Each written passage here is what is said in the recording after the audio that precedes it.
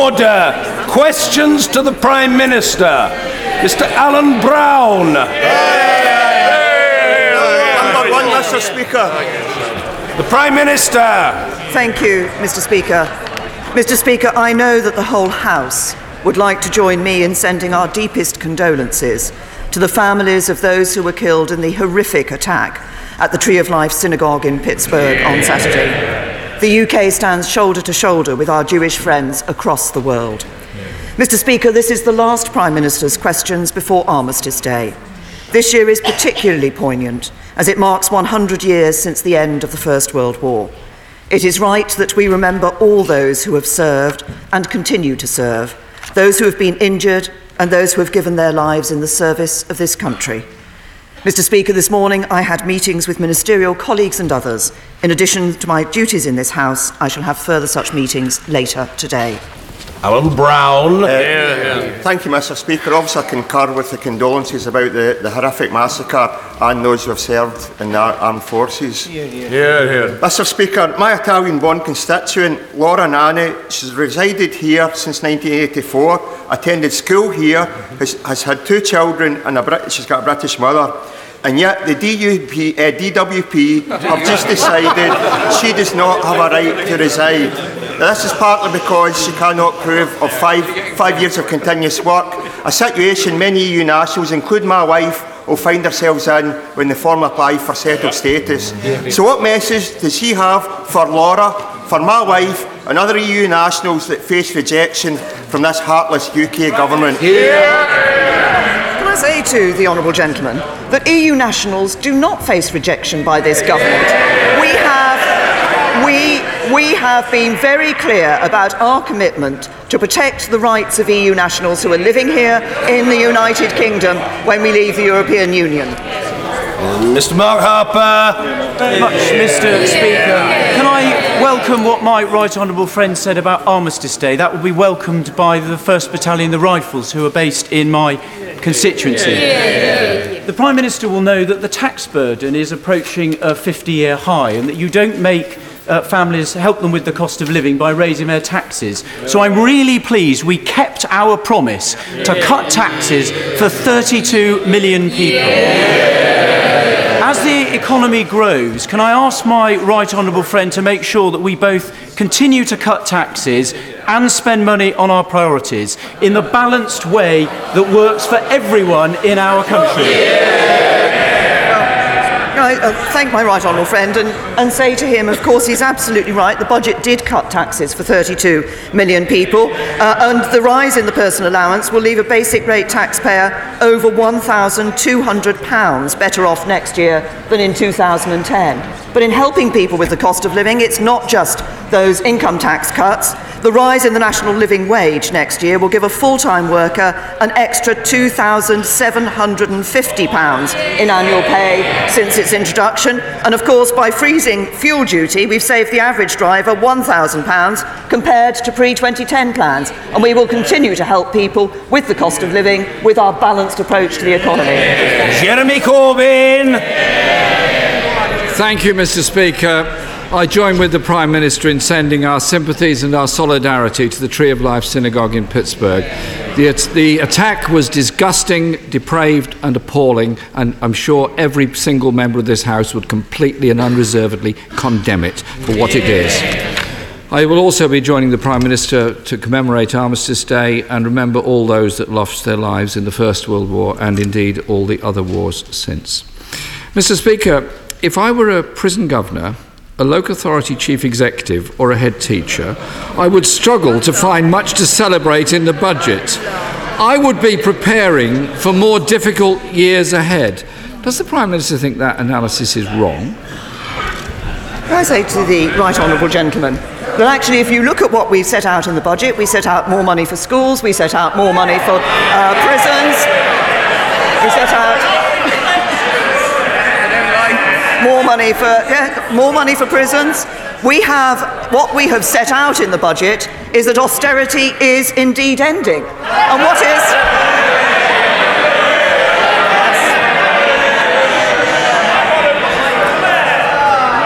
And what does that mean? Ending austerity is about continuing to bring debt down and put more into our public services, and we'll set out our further details in the spending review. But ending austerity isn't just about putting more into public services. It's about putting more money into people's pockets, as my right honourable friend has just made clear. What we're doing in this budget is giving the NHS the biggest cash boost in its history. The right honourable gentleman used to ask me, what taxes will go up to fund the rise in funding for the NHS? The answer on Monday, it's fully funded without putting up taxes. Jeremy Corbyn! Just for the record, the words that I quoted were from the Institute of Fiscal Studies. Non-protected departments face a real terms cut of 4.1 billion. The Prime Minister promised austerity was over. The reality is it was a broken promise budget, and she knows it. With violent crime rising, police numbers slashed and conviction rates down, why did the government fail to find a single penny for neighbourhood policing in the budget? Can I say to the right honourable gentleman, first of all, we did put extra money into CT policing in the budget. That was on top of the £460 million that has been made extra, that's been made available for policing in this year. That is in sharp contrast to what Labour was saying at the 2015 election when they said the police should take 10% cuts in their budget. Jeremy Corbyn! Mr. Speaker, this is just another example of the contempt in which the government holds police officers. Who said that? Not me, the Police Federation. No wonder the Police Federation and police chiefs are taking the government to court over their pay. Mr. Speaker, with school funding cut by 8% per pupil, does the Prime Minister and her Chancellor think the little extras are enough to end austerity in our schools? Can I say to the right honourable gentleman, what we actually see happening, as I said earlier, is more money announced in the budget for schools. That's on top of the £1.4 billion, on top of the £1.4 billion extra that's already been announced for schools this year, and there'll be a further £1.2 billion going into schools next year. And actually he's wrong, because overall per pupil funding is being protected in real terms by this government. What do we see in the budget? We're ending austerity, we're bringing debt down, we're putting more money into our public services. We're taking the country forward. What would he do? His policy would mean borrowing more, taxing more and wasting more, and taking us back to square one. Jeremy Corbyn! Many schools, including mine, have had to resort to asking students and their parents for funds. Not me, Sasha, a parent worried about the future of her school, because this broken promise budget means that head teachers will still be writing begging letters to parents. And can the Prime Minister explain why she chose not to end the benefit freeze for 10 million households, but instead brought forward a tax cut for higher earners?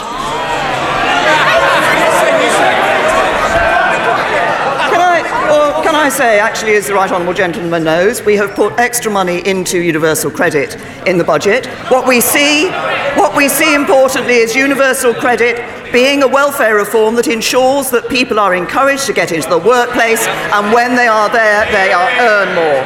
But I'm interested that the right honourable gentleman chose to raise the question of tax cuts. On Monday, he said that cutting taxes for 32 million people was frittering money away on ideological tax cuts. Yesterday, the Shadow Chancellor said Labour would support the tax cuts.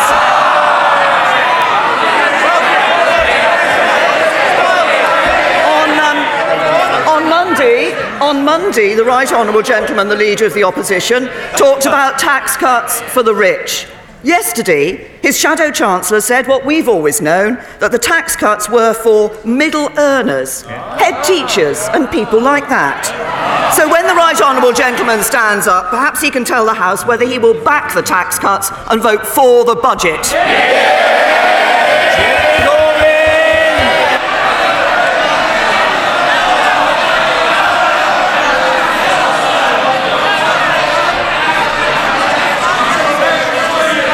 Are you done yet?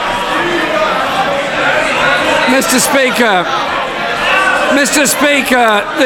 Order! It doesn't matter, I've got all the time in the world. It will take as long as it takes. The Right Honourable Gentleman will address a House that has the manners to listen, and the same goes when the Prime Minister is speaking. There will be a decent display of respect, and we will go on for as long as necessary, as the public would expect, to ensure that that's the way we operate. That is all there is to it. Jeremy Corbyn. Thank you, Mr. Speaker. The benefit freeze takes 1.5... If you'll wait a moment, I'll explain what my question... Order, Mr. Hans, calm yourself, young man. You're getting a little overexcited. I know you've already asked a question. You blurted it out to the best of your ability, and we're most indebted to you. But now is the time to keep quiet. Jeremy Corbyn. Mr. Speaker, the benefit freeze takes $1.5 billion from 10 million low and middle income households. A low-income couple with children will be £200 worse off. For them, there is no end to austerity. Labour would have ended the benefit freeze, and as she well knows, Labour policy is to raise taxes for the top 5% and for the biggest corporations in the country. That would be a fair way of dealing with financial issues facing this country. And can the Prime Minister confirm, will she kindly confirm, there is still another $5 billion of cuts to social security to come in this Parliament, if it lasts till 2022, hitting the incomes of those with the least? Will she confirm that? Yes or no? Can I say to the Right Honourable Gentleman that, of course, what he fails to mention from the budget is that as a result of the changes we've made on universal credit, 2.4 million people will benefit by £630 a year. And when he talks about helping those who are on low incomes, yes, we're helping people who are on low incomes. We're saving people money by freezing fuel duty. That's been opposed by the Labour Party. We're letting people keep more of the money they earn by cutting income tax. That's been opposed by the Labour Party. The Right Honourable Gentleman keeps claiming that he's backing working people. But I say to him again, if he wants to put more money into people's pockets, if he wants to take care of working people, he should vote for the Conservative budget on Thursday.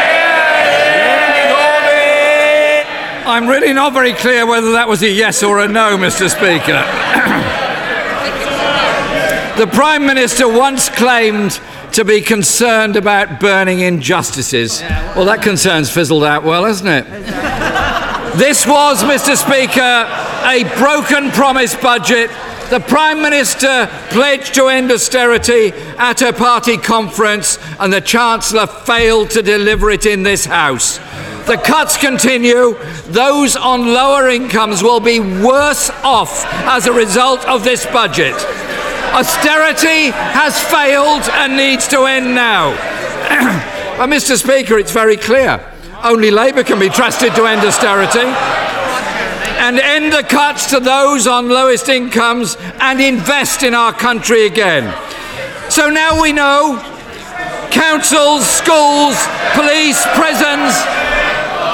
I think order. Members can shout as long and as loudly as they like. Order. And if they feel that they want to indulge themselves doing that, so be it. The Right Honourable Gentleman's question will be heard. Well, yes, when it comes, it will be heard in full. So don't waste your breath and damage your voices. Jeremy Corbyn. Mr. Speaker, I'm sure some of the members opposite won't have heard what I was saying at the end, so I'll repeat it for their benefit. So now we know councils, schools, police, prisons, public sector workers and those reliant on social security will face years of austerity. Will she apologise for her broken promise that she was going to end austerity, because she has failed to do that? First of all, the Right Honourable Gentleman talked about my commitment to tackling burning injustices. Yes. Oh, yes, they say from the front bench opposite. Indeed. Was it Labour that introduced the Modern Slavery Act? No, it was me. Was it Labour that made sure that people in mental health crisis were not being taken to police cells as a place of safety? No, it was me. Was it the Labour Party? Was it the Labour Party that introduced the race disparity audit, so for the first time we can see what's happening to people from across our communities in this country? No, it was me and this government. And I'll tell him what else this government has done. I'll tell him what else this government has done. By taking a balanced approach to the economy, careful financial management, what do we see? Borrowing down, unemployment down, income tax down. Oh, up, they say. Well, I'll tell them. Oh, I'll tell them what's gone up. Support for... Order! I said that the Right Honourable Gentleman must be heard. The reply from the Prime Minister must be heard. The Prime Minister. The Labour benches want to know what's gone up. I'll tell them what's gone up. Support. As long as it takes, I'm going to tell you.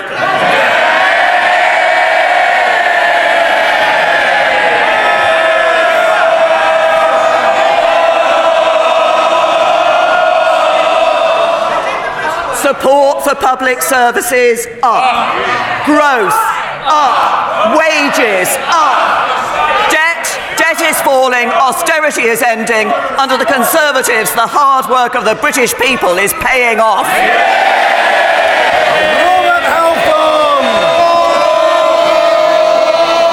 Robert Halfon!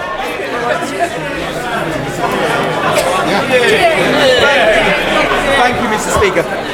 Click Sargent, a wonderful cancer charity for children, has found that families in Harlow face a 54-mile round trip to get to their nearest treatment and are costing them up to £161.58 per month. Average families taking their children for cancer treatment are paying £180 per month. Given the huge £20 billion increase to the NHS budget, would my honourable friend meet with me and Click Sargent and introduce a young cancer travel fund to help these families with the cost of living? Well, can I thank my Right Honourable friend for his question. He raises a very important issue, and obviously our thoughts are with those children and their families at what must be a really difficult time for both the children and their families, and we do continue to look at what we can do to help them. I believe that when he talks about children from his constituency going to the nearest specialist treatment centre, that is Great Ormond Street, which does wonderful work in this country for children. We do have a healthcare travel cost scheme that does allow patients to receive a reimbursement for their travel costs if they're in receipt of a qualifying benefit on a low income. But we absolutely recognise there's more to do, particularly for the cost of living for cancer patients, including children and young people, as my Right Honourable friend has raised. And I know that the relevant Minister from the Department for Health and Social Security will be very pleased to meet with him and the charity to discuss this further. Ian Blackford. Thank you, Mr. Speaker. Can I associate myself with the remarks from the Prime Minister regarding the Tree of Life massacre and, of course, on Armistice Day? Mr. Speaker, can the Prime Minister guarantee the supply of medicines to the NHS in the light of a no-deal Brexit? Say to the Right Honourable Gentleman, first of all, as he knows, we are working for a good deal for Brexit, and as he will also know that all departments, and indeed we have issued technical notices to businesses and others, are making contingency arrangements should a no deal occur. Ian Blackford. Well, of course, Mr. Speaker, that was no answer to the question that can the Prime Minister guarantee the supply of medicines in the light of the no deal? Mr. Speaker, why did this government last week quietly begin a dramatically truncated tender process to try and stockpile medicines at a cost of tens of millions of pounds. Funds that should be spent on frontline health services. The Prime Minister has only been concerned about how Brexit might harm the Conservative Party. It is time that the Prime Minister woke up to the real harm her Brexit policies could cause to patients. Prime Minister, isn't it the truth that this government is in a blind panic trying to cover up for a blind Brexit? No. Can I just say to the right honourable gentleman, first of all, if he had been listening and paying attention over the last months, he would have known that actually in the budget last year, the Chancellor made clear that there was money available for no-deal planning. We stepped up the no-deal planning in the summer. Departments like the DHSC are ensuring that they're making the responsible contingency decisions that any government department would make. What we are doing is working for a good deal in Brexit, and we're working for a good deal that will benefit the whole of the United Kingdom, including Scotland. Peter Boone! Mr. Speaker, I always thought the Chancellor was a bit iffy about Brexit, but how wrong I was, sir. This week he announced a Brexit dividend budget if we come out of the European Union with no deal. He will be able to cut tariffs, abolish VAT on certain products and reallocate the £39 billion that he was going to give to the EU to this country, cutting taxes, improving public services and lowering debt. Prime Minister, I always thought that you could be the Queen of Brexit, but did you ever think the Chancellor could be the King of Brexit? Can I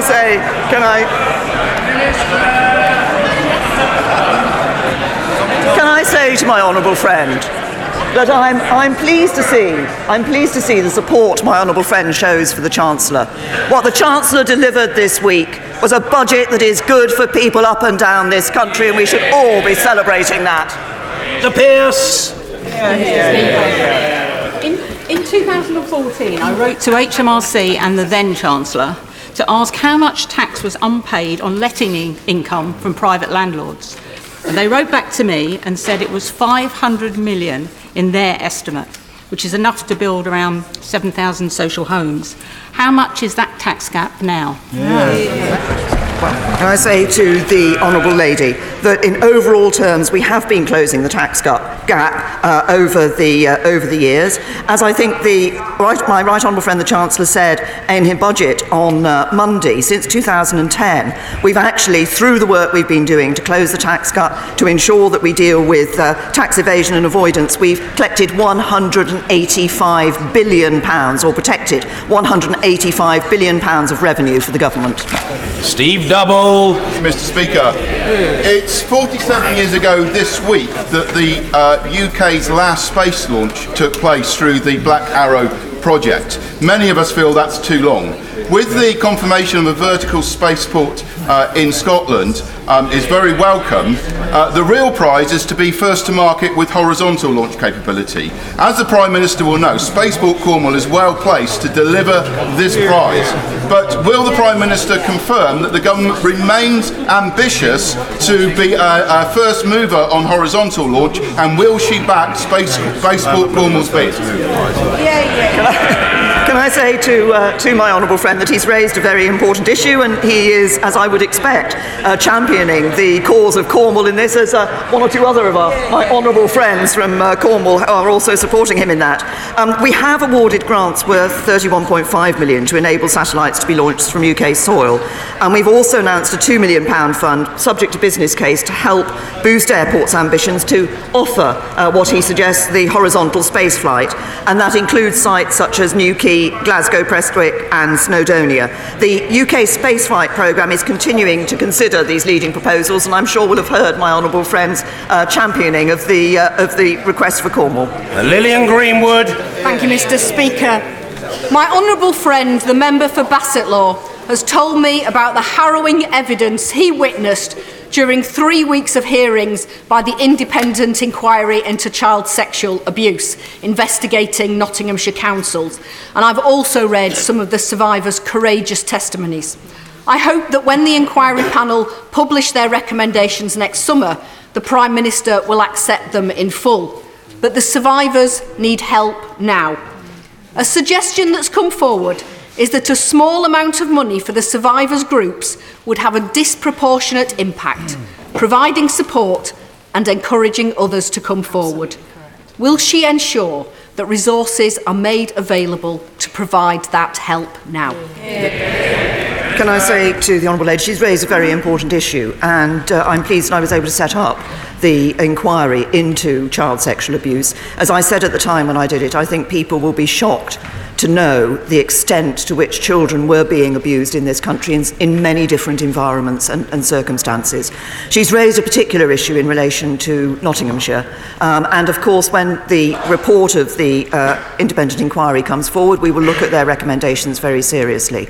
And I will ask the relevant minister to look at the issue that she's raised about the survivors groups. We did work, I did when I was at the Home Office, work with survivors groups. It was talking to them and hearing from them that made me realise exactly how terribly badly people have been treated, the appalling crimes that had been committed and the appalling abuse that they had suffered.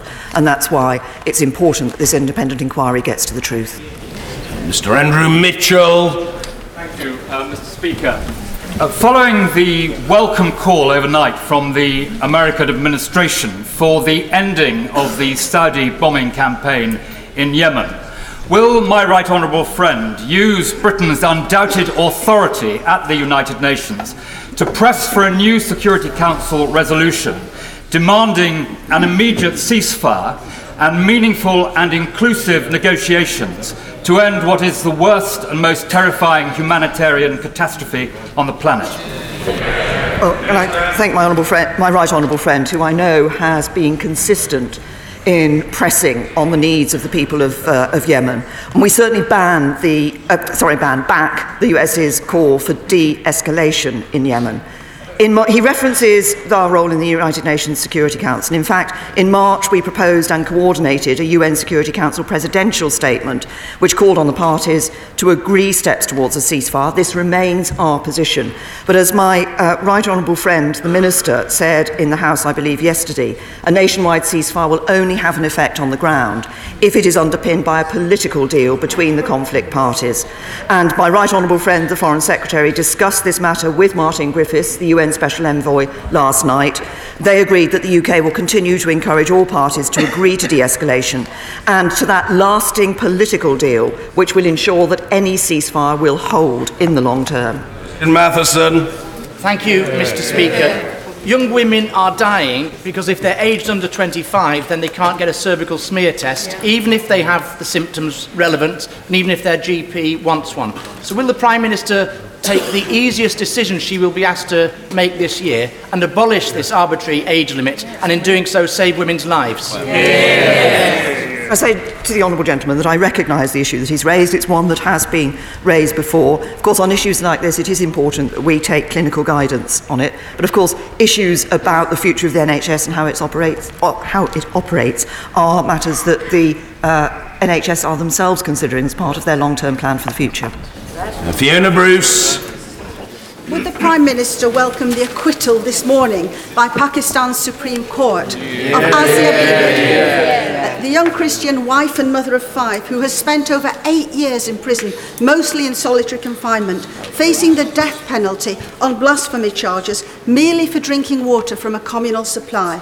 And will the Prime Minister in particular commend the courage and integrity of Chief Justice Saqib Nizam for the message he has sent out regarding religious freedom for those of all faiths and none in delivering this judgment, setting Asia free and rectifying a great injustice?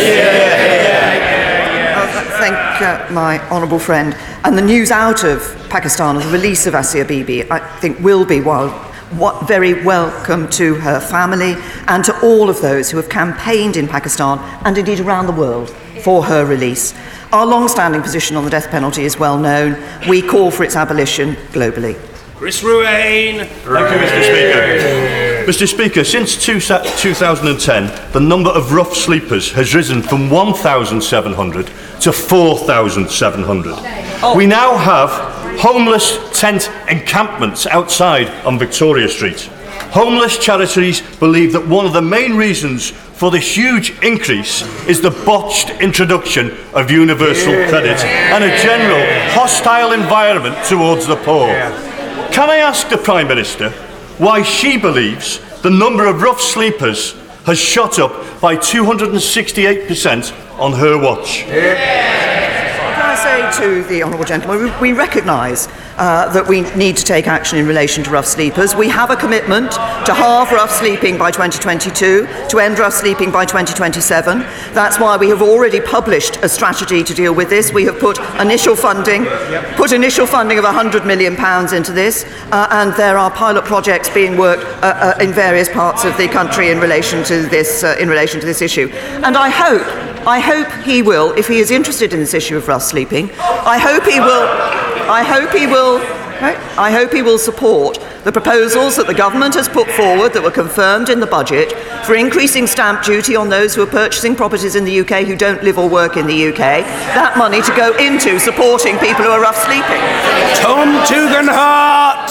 Thank you, Mr. Speaker. Will my right honourable friend join me when she goes to the Cenotaph next Sunday in paying tribute not only to our own war dead from this country, but to those 3 million who came from the Commonwealth to serve in the cause of freedom?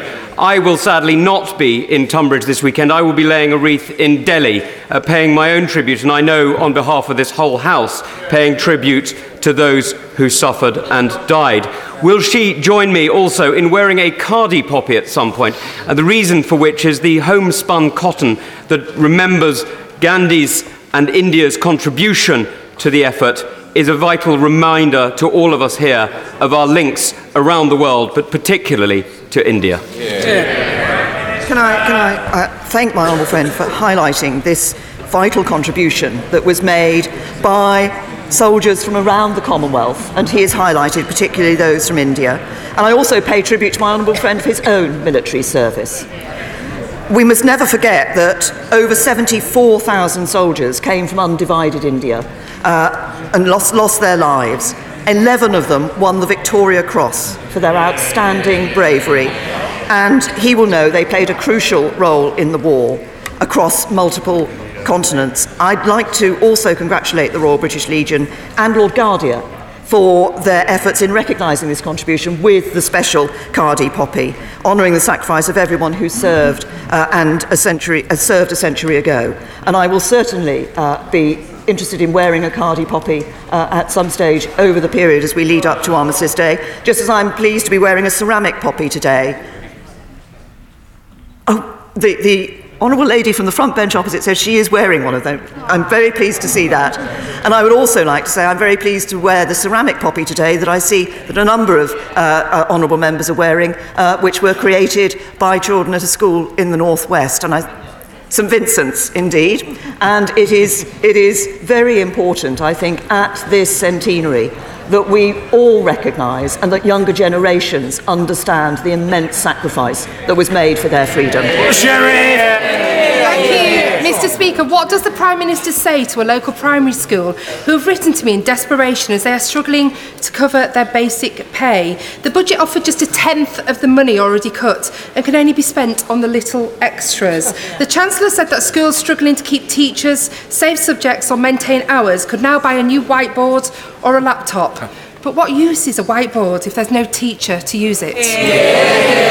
I say to the honourable lady, as I said earlier, in response to the Leader of the Opposition, we were already putting £1.4 billion extra into schools this year. We're putting an extra £1.2 billion into schools next year, and the £400 million announced in the budget comes on top of that £1.4 billion this year. And crucially, overall, per pupil funding is being protected in real terms. Mark Francois. Thank you very much, Mr. Speaker. Prime Minister, you quite rightly referenced the centenary of the First World War. Wouldn't that be a very fitting time to end another burning injustice? namely the legal scapegoating of brave army veterans by others for political or financial gain. Last week, 104 of your Conservative colleagues, with members opposite over 50 members of the other place, including 4 previous chiefs of the Defence Staff, wrote to you and asked you to join with us in defending those who defended us. I know there are only 104 of us, but nevertheless, are you with us? Can I say to my honourable friend, I recognise the passion with which he has championed the interests of our brave soldiers, and we owe so much to them across so many different areas and so many different fronts for their heroism, for their bravery, for everything that they have done to maintain our freedom. He has, of course, raised particularly in the past and now this issue that was raised in Northern Ireland questions as well about the question of the legacy concerns that there are in relation to what happened during the Troubles and cases being taken against actually not just soldiers but police officers who also bravely defended freedom in Northern Ireland and acted against the terrorists. We are committed to making sure that all outstanding deaths in Northern Ireland should be investigated in a way that is fair, that is balanced and that is proportionate. The current mechanisms are not proportionate. There's a disproportionate focus on former members of the armed forces and the police.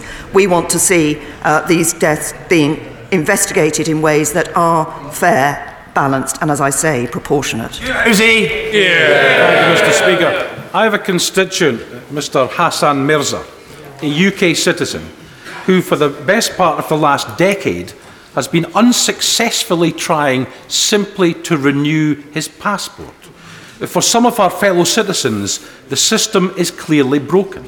So can I ask the Prime Minister if her office, not the Home Secretary or the Immigration Minister, but if her office will review this case and then come back to this House and tell us if waiting 10 years simply to renew a passport is even remotely acceptable. Can I assure the honourable gentleman I'll make sure the case is properly looked into?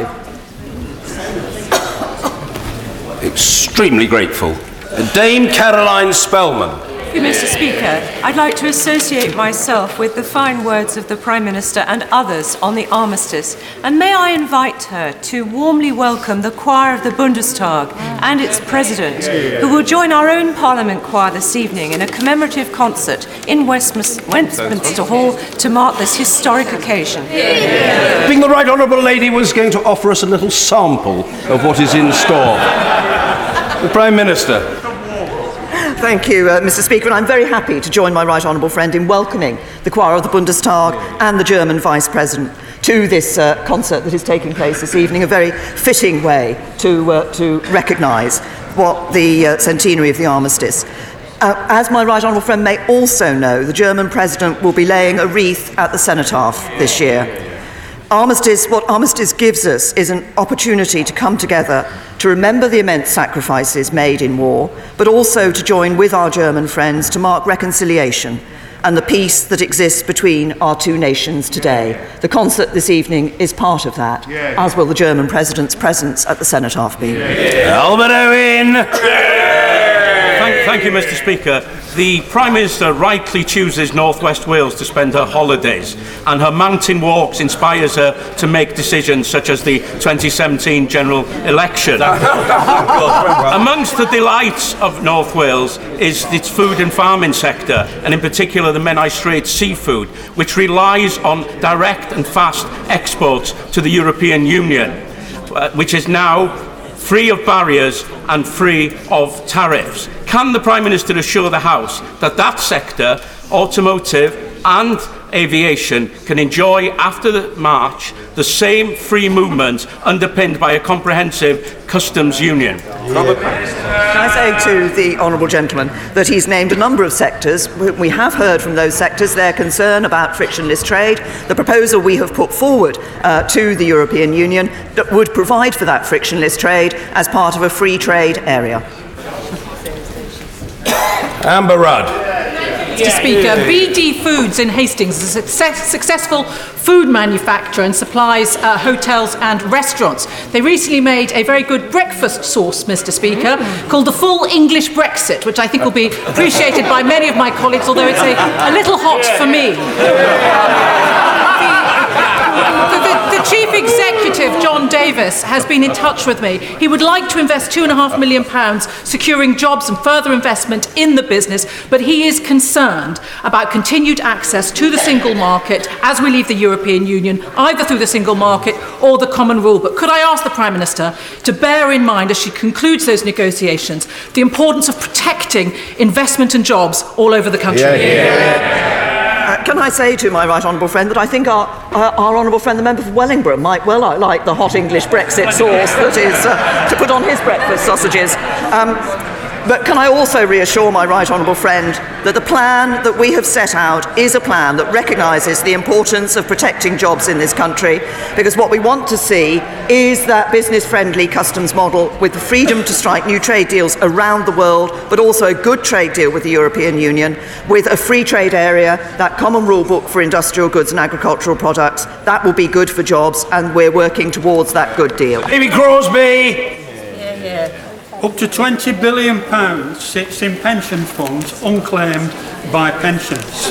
That's why the pensions dashboard, which helps people make sense of their pensions, is such a good idea. So why is the government backtracking on delivering the dashboard by putting the responsibility on the pensions industry?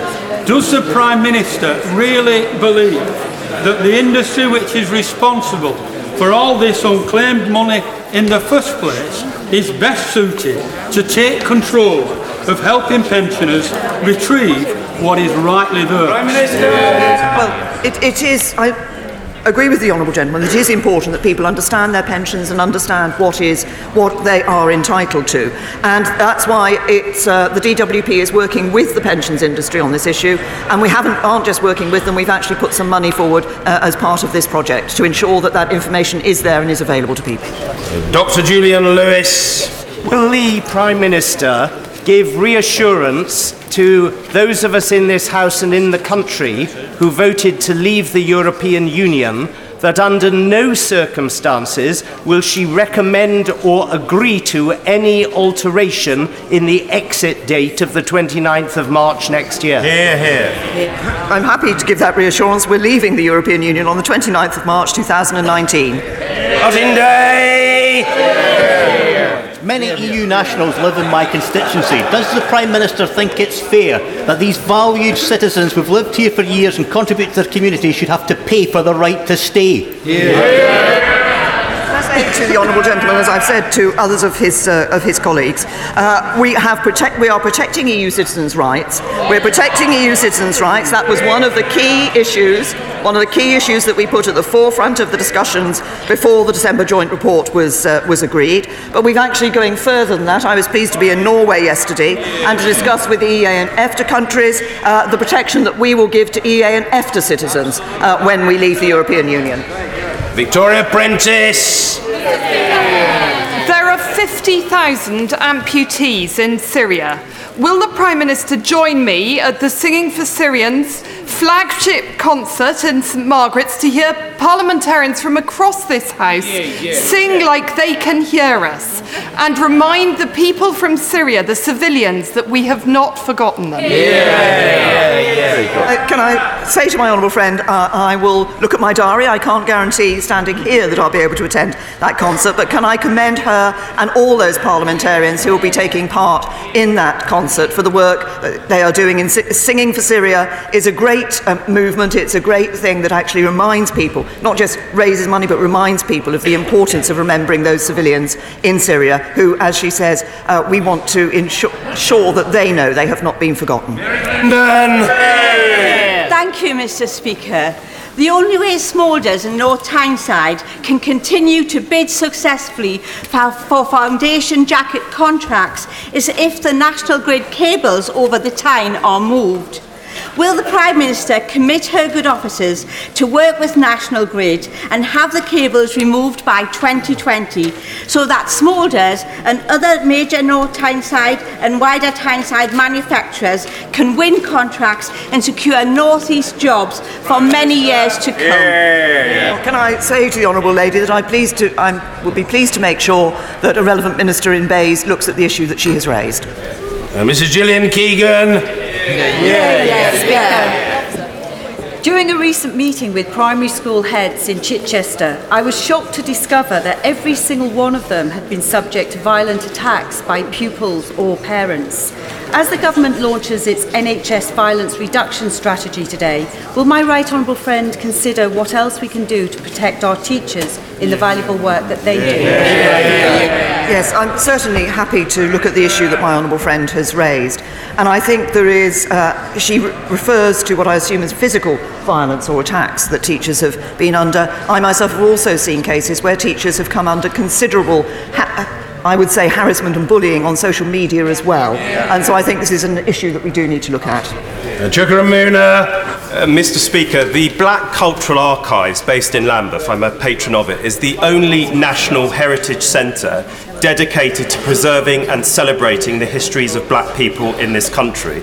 However, unlike other national institutions like the National Gallery or the British Museum, which get over 40% of their funding from central government, the BCA currently receives none and is at threat of closure. She talked about the race disparity audit. Can I ask the Prime Minister to explain the differential treatment of the BCA and in this Windrush year of all years to right this wrong and provide it with the funding it desperately needs? Can I say to the honourable gentleman, first of all, that there is, I think, a difference of approach that is taken between those museums that are considered to be national museums and those that have developed in other circumstances. I recognise what the honourable gentleman is saying about the importance of this particular organisation and this particular the relevance of what it is commemorating and what it is reflecting. And I will ask a DCMS Minister to look at the issue that he has raised. Andrew Jones. High streets are the centres of our communities and they have a social as well as an economic function. But the internet has changed everything. That's why I welcome the levelling of the playing field announced in the budget this week with the cut in business rates and the Future High Streets Fund. But will local businesses in Harrogate and Knaresborough be able to work with the local council to decide how that money is spent? Well, can I say to my honourable friend, thank you for highlighting the help that we are providing to the High Street through our Future High Streets Fund. As he says, this will enable local areas to develop and fund plans to make their high streets and town centres fit for the future. And we'll be supporting local leadership with a High Streets Task Force, giving high streets and town centres expert advice on how to adapt and thrive. And it will be possible for local businesses to work with their local authorities to develop the plans that will indeed ensure that we continue to have plans for the high street that are fit for our towns and cities. Thank you, Mr. Speaker. Last week, the Prime Minister inadvertently misled the House in response to my honourable friend for Bradford South over police pensions. This week, it's emerged that the National Police Chief Council have taken the unprecedented step to threaten legal action against this government over its £165 million raid on pensions. Isn't it the case that under her leadership, this government has destroyed relations with the police so considerably that they have risked public safety?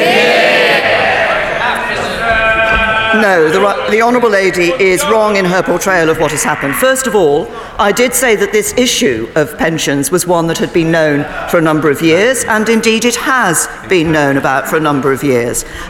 We are committed to public service pensions that are fair to the public workers, but also fair to the taxpayer.